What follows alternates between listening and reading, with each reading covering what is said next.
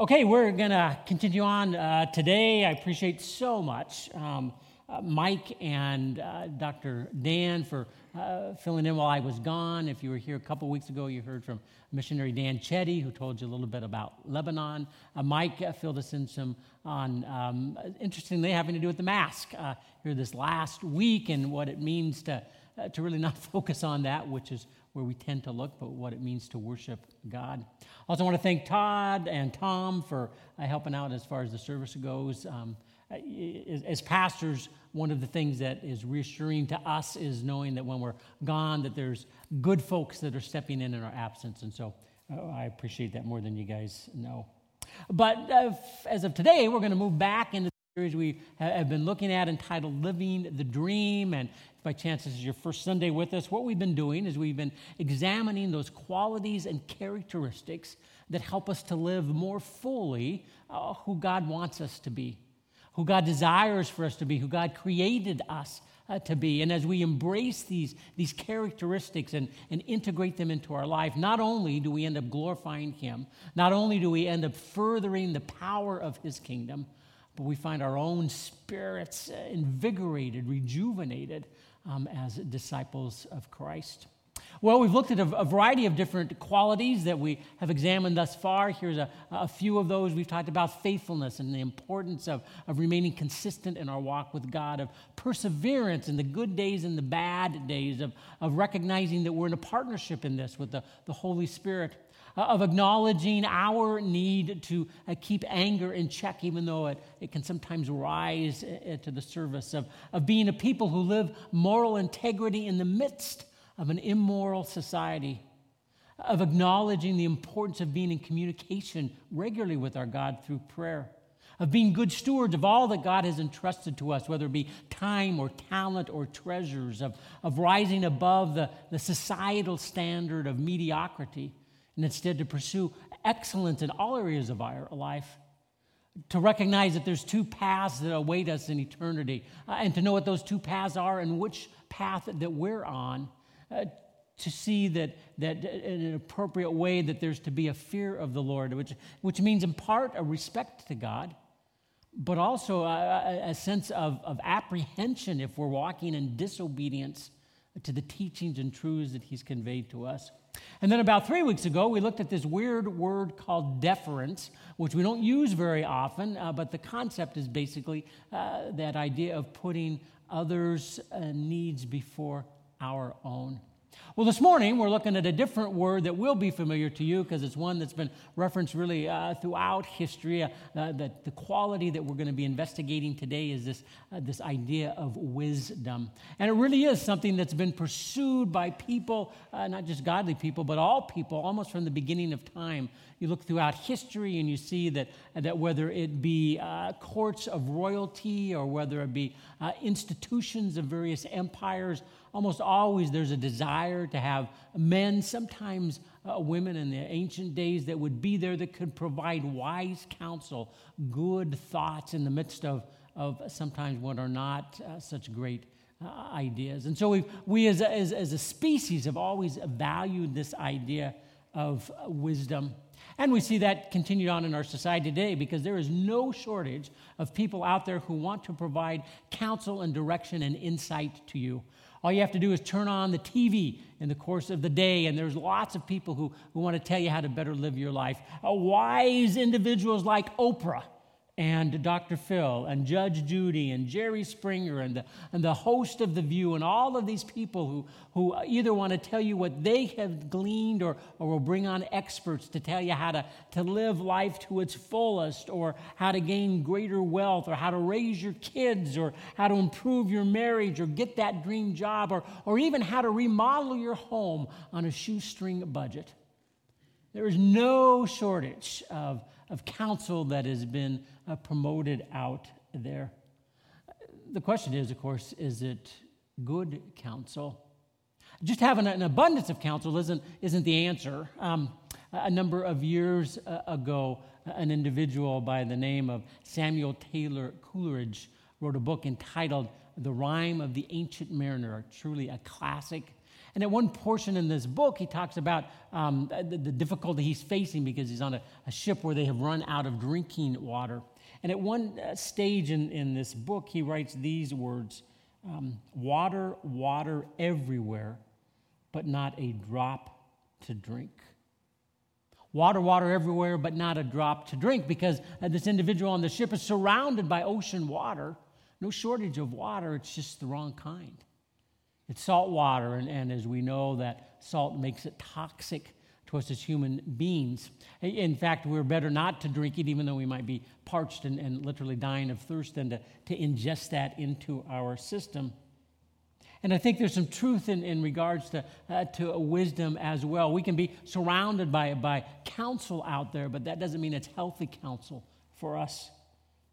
We need to be discerning. Otherwise, what ends up happening is some of this counsel that is not good counsel slowly poisons and kills our body and our soul. It looks so promising. It sounds so good. I'm sure for this sailor out on the ship, it looked like there was all kinds of water out there. It looks promising, but in essence is nothing but harmful to us. So how do we avoid this kind of wisdom and embrace the kind of wisdom that is good for us, that helps us? Well, I think one of the premises that we need to operate off of is first that recognition that knowledge is not the same thing as wisdom, though I think that oftentimes we operate under that belief that if we're really smart, if we have a lot of intelligence, that necessarily makes us wise. And we don't have to go very far or look in too many directions to see that there's just a great fallacy to that. Now, I think intelligence is a wonderful thing to have, but that doesn't necessarily make us wise in the way that we live our lives or counsel others. And I could have come up with any number of examples or illustrations of this, but let me just reference a couple in our time here this morning. Two individuals here. The one in the upper left-hand corner is a gentleman by the name of Jonah Lehrer. He's a journalist, and just by the age of 31, he'd seemed to have kind of accomplished it all. He had written some books. He was a well-known author in some of the major publications out there, the Wall Street Journal, the New Yorker. I mean, he was just thriving in his profession. But then he committed what was almost the unpardonable sin in journalism circles, and that is that he was accused of and actually found to be one who was plagiarizing. What made him different is that he was plagiarizing himself. You see, what he was doing is he was pulling chapters or pages out of previous articles that he's written or books that he had done and was placing them in current works that he was in the midst of. And I suspect that his peers probably would have extended him some grace, might have largely overlooked this, except that after all of this came to light and a big to-do was made over it, he apologized, said it was just lazy journalism on his part. He would never do it again. Well, about 3 months later, he released a book on which he plagiarized previous things that he had done in other writings. Was Jonah smart? Obviously, very intelligent. Was he wise? No, he was not. The gentleman on the bottom right-hand corner there is an individual by the name of General David Petraeus.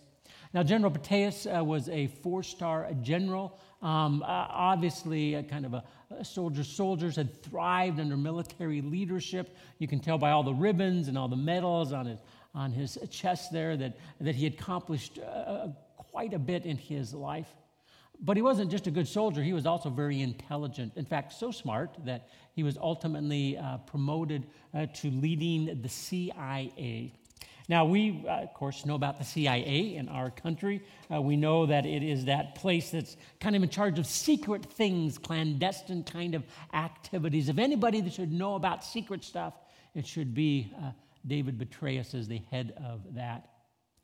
However, not too long into his tenure in that role, it was discovered that he was having an affair in which he sadly also was sharing some secrets, some top secret information, doing it with a woman who was also a journalist, and she wasn't a spy. She wasn't trying to get this for foreign powers, but she was trying to get this information to advance her own career. And the way that they were able to find out that this was happening was the fact that General Petraeus was using unsecured servers for his emails. Now, I am not a computer expert, but I know enough to realize you got to be very careful about those things in today's age, as Hillary Clinton and others have discovered. You have to be very cautious about that type of thing. And if anyone should have known that you've got to be very particular in the sources that you use, and there are free or almost free tools out there that you can access to help prevent that. If there's anyone that should have known that, it was General Petraeus. And yet, while he's a very intelligent man, he certainly was not very wise, at least in this situation. So again, what we discover is that there is not a direct correlation between intelligence and wisdom. Now, that's not to say that knowledge is not valuable in the pursuit of wisdom. I came across one definition in preparing for this morning that described wisdom in this way, at least earthly wisdom. Wisdom is the ability to understand or to make a decision based upon knowledge, experience, and intuitive discernment. And I think that's a pretty good description. I think if we were to tap into those things, we probably would make more wise than unwise decisions in life. And yet, as valuable and as important as it is to have wisdom, earthly wisdom in our existence, there's something that's even better, and that's godly wisdom. That's heavenly wisdom, that supernatural wisdom that God alone can provide for us. Because if we look to earthly wisdom, then the knowledge and the experience and the intuition we're talking about is limited to what we have lived. If we're talking about heavenly wisdom, then we tap into that knowledge, that experience, that presence of the Holy Spirit of God Himself, the creator of the universe. And so as we think about this idea of wisdom, we realize that it's important to have, but that we come across it really only as we seek it out. In a general sense, wisdom is not something that just naturally occurs. We have to kind of pursue it in order for us to make it a part of our lives. And yet, surprisingly, most people don't.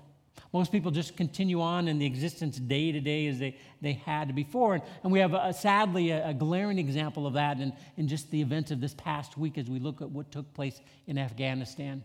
Here we had an event that we knew was coming. We knew that we were going to be withdrawing from Afghanistan. And so we had the smartest, the best educated, the most experienced minds in our government, which makes them some of the most intelligent in the world.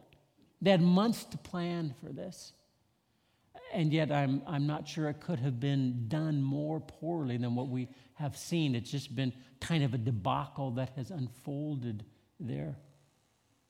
So if those who are the wisest and the smartest can't pull that off, how do we have hope of making that happen? Well, I think it occurs as we seek, as we draw on the insights from others. There was a great quote I came across that said this: "Wisdom is the reward you get for a lifetime of listening when you would have preferred to talk." Part of the problem is that sometimes we are not nearly as wise as we think because we're too quick to speak instead of to hear from others.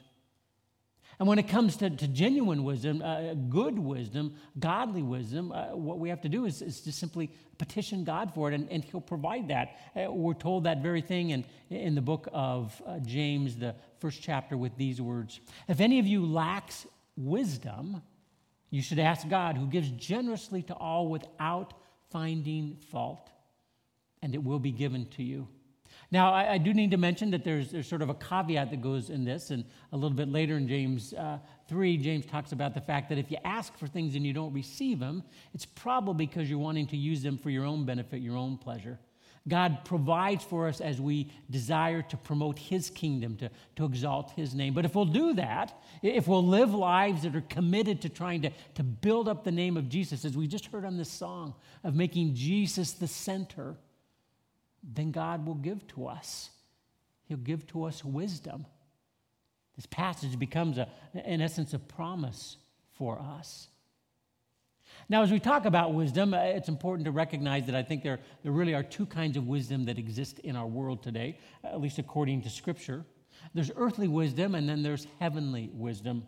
Earthly wisdom is described for us again as we look to the book of James in the 3rd chapter with these words. Who is wise and understanding among you? Let them show it by their good life, by deeds done in humility that comes from wisdom. But if you harbor bitter envy and selfish ambition in your hearts, do not boast about it or deny the truth, for such wisdom does not come down from heaven, but is earthly and unspiritual and demonic. That's sort of a terrible trio there that this passage ends with. Earthly, unspiritual, demonic. I don't think we want that to be descriptors of the kind of wisdom that we have. And yet I do think that is indicative too often of the wisdom that the world embraces. Not too long ago, there was an author by the name of Robert Greene who wrote a best-selling book entitled The 48 Laws of Power. He interviewed a number of CEOs and CFOs and individuals that had been very successful in the world. And he compiled this list of 48 laws that helped move them up the corporate ladder, that helped them to achieve the dreams that they had, to acquire all of the wealth that they desired, those kinds of things. And on the surface, that doesn't sound bad. Who doesn't want to be successful in their lives? Where you run into some problems, though, is when you begin to read what those 48 laws were. Now, I don't have time to reference all of those, but let me just mention a few of them this morning. I'll put some on the screen, and others of them you'll just have to listen as I read them out. But here are some of the 48 laws that he says leads to power in this world. He said this: never put too much trust in friends. Instead, learn how to use your enemies. Always conceal your intentions. Court attention at all cost. Get others to do the work for you and always take the credit. Avoid unhappy and unlucky people. Learn to keep people dependent on you. Crush your enemy totally. Create a cult-like following. Discover each man's Achilles heel, for everyone has a weakness. Be sure and strike the shepherd, and the sheep will scatter. Now, I don't doubt that these are words of wisdom in the sense that if you do those, you can probably advance within an organization. But how do these align with what we read about in terms of what God desires for us? Well, folks, there is no alignment. They couldn't be much more polar opposite of what God calls us to be, because he calls us to be a people of humility. He calls us to be a people of compassion. He calls us to be a people who look to the needs of others above our own. And it certainly does not fit with the things that Mr. Greene discovered. In fact, I kind of summarized his philosophy with one of the quotes that's taken from his book that has to say this: I hate to tell you, but the real fools in life are the ones who take the values of decency and morality too seriously. I think he probably would add godliness and righteousness to that as well. Can we have too much decency in our world? Can we have too strong a moral base? And so if it's just wisdom that we're looking for, there's sources out there we can look to. Those are readily available. But it's not just wisdom. It's godly wisdom. I hope that we're pursuing, that we're desiring in our lives. And how do we find that? Well, James gives us insights in the very same area. Going back to that 3rd chapter of James, we read these words: Who is wise and understanding among you? Let them show it by their good life, by deeds done in humility that comes from wisdom. But the wisdom that comes from heaven is first of all pure, and then peace-loving, considerate, submissive, full of mercy and good fruit, impartial and sincere. First and foremost, what we discover is that godly wisdom requires us to look to the right source, and that source, of course, is God. We need to look to him. We need to lean on him. We need to trust in him. We need to be familiar with his word. This is a great resource for us in knowing God and the things that are important and significant to God, and that he would be important and significant to us. I read in one of the articles I was using these words: the chief downfall of finite man is to try to understand and engage the universe apart from an infinite God. If we try to do it on our own, we can try to solve problems, we can kind of try to come up solutions, and we can look at economics and science and all of those kinds of things, but it ignores really the root problem, the core problem for us, because the core problem is that we are a fallen and rebellious people in need of redemption. And sadly, if we're looking to human wisdom, what we see is that the arrogance of that prevents us from seeing what that ultimate problem of the human race is. That's why preaching of the cross is so foolish to those who, in essence, are foolish themselves. They just don't realize it. And so we see here that we're given a list of those qualities that accompany godly, heavenly wisdom. And I've got it noted out here. Let me give it just a quick comment on each one of these, so I can't spend too much time. It says that we're to lead a godly life, a good life. You know, even for those that are not Christians, I think as people look at individuals, they tend to classify folks into one of two categories. Either that's a good person or that's not a good person. When people see our lives, what do they see? Do they see individuals who are living a good life, or are we described and viewed in other lights?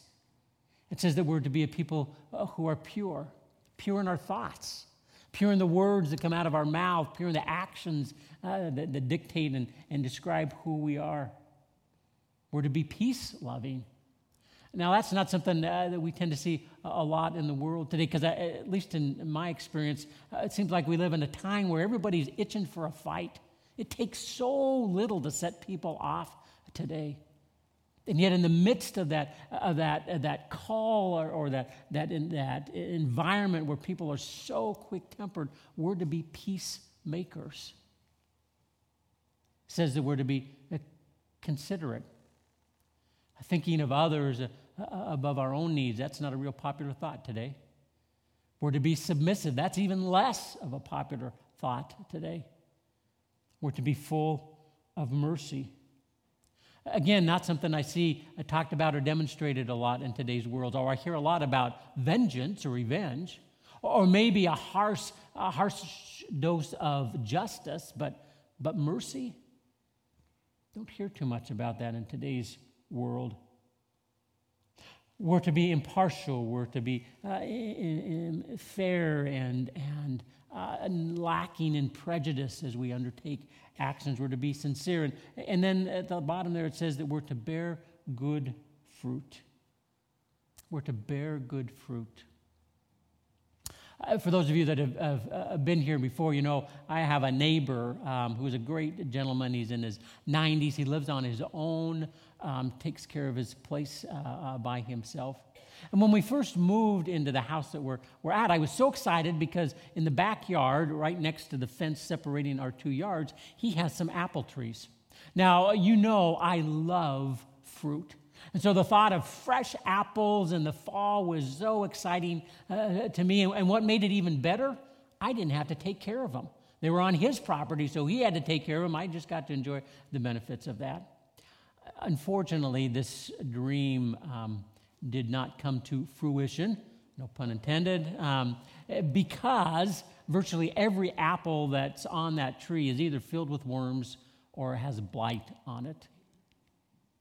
Now, because I enjoy fruit, I made offers a couple of times to help out with that. I said I'd spray the trees, and in the spring I'd be willing to cut back and prune the branches so they would produce well. But this very nice neighbor is very concerned about the environment, and so doesn't want any chemicals put on the trees, and so that's just not going to happen. But the point I want to make here is those trees that are filled with worms and blight, those didn't require anything special for that to happen. He didn't go out and buy boxes of worms and place them at the base of the trunk so the worms could crawl up and infest the apples. He didn't get leaves of blight and scatter them around the trees. That just came as being a part of this imperfect world in which we live. And I think the same is true in regards to wisdom. If we just want wisdom, it's out there, but it's going to be flawed. It's going to be like that wormy apple or that blighted tree. There's plenty of it there. We don't have to do any work for that. It comes at us, as we talked about at the very beginning. But if we want good wisdom, if we want godly wisdom, that takes some effort. If I wanted to have good apples, somehow we would have to treat those trees. Somehow we would have to do some pruning. It would require some effort for that to be accomplished. As Christians, if we truly want to tap into and inculcate into our lives godly wisdom, it takes some effort on our part. We do have to know this book. We do have to know what it says. We do have to live out its principles in our lives. And folks, these principles are increasingly contrary to the principles of the world. It's not an easy thing to do. But the difference it'll make will be astounding. And so the question ends up for us, as it often does, as we look at our sermon time together, which of these things are we going to choose? Earthly wisdom or godly wisdom? Stories told of a group of archaeologists in England, just outside of London, who were excavating some ruins there, and about 10 feet down, they came across some remnants of copper wire. That was a great surprise to them to find that far down, and they dated it and discovered that it was about 125 years old. Their conclusion, after looking at the setting in which it was found and so forth, was that it was connected to some kind of rudimentary communications network utilizing telephones, which was pretty surprising because telephones were only invented about 130 years ago or so. Well, being Americans, we don't want to be overshadowed by anybody, and so about 6-7 months later, there was a group that was doing archaeological work just outside of Boston. They dug down 20 feet in their excavation, and lo and behold, they came across some remnants of wire. They tested them. These remnants were 150 years old. And as they looked at the setting and so forth, they came to a similar conclusion that this wire was tied in with some very basic telephone network that emerged right after the telephones were invented. But of course, we had that knowledge and technology 25 years before the British, so we were smarter than they were. It was just 1 month after that one final publication came out. This one, though, was out of Australia. It came from the Department of Minerals and Energy in Western Australia, and they put out the following. After digging to a depth of 30 feet in Western Australia's Pilbara region, Jack Lugnow, a self-taught archaeologist, reported that he found absolutely nothing. Jack had therefore concluded after careful study that 175 years ago, even before what existed here in the U.S., that Australia had already gone wireless. Folks, we can find individuals, we can find websites, we can find experts, we can find people out there who will support us in any kind of belief that we want to have. They'll give us thumbs up, they'll give us pats on the back, they'll say we're on the right track. If you just want someone to affirm what it is that you already believe, there's no shortage of individuals that will do that for you. But if you want true wisdom, if you want authentic wisdom that will guide our lives in a direction that not only builds up and enhances the kingdom of God, but brings far greater joy and contentment and peace to our lives, then we need to look to the source of that wisdom, which is God and God alone. Let me wrap up by reading for you just one last passage. It's taken from the book of Proverbs, the 3rd chapter, and it says this. Blessed are those who find wisdom, those who gain understanding, for she, wisdom, is more profitable than silver and yields better returns than gold. She is more precious than rubies, and nothing you desire can compare with her. Nothing you desire can compare with her. May God lay on our hearts as disciples of Jesus Christ that yearning, that desire to pursue this kind of wisdom. That kind of wisdom that guides our lives. That kind of wisdom that hopefully impacts our society.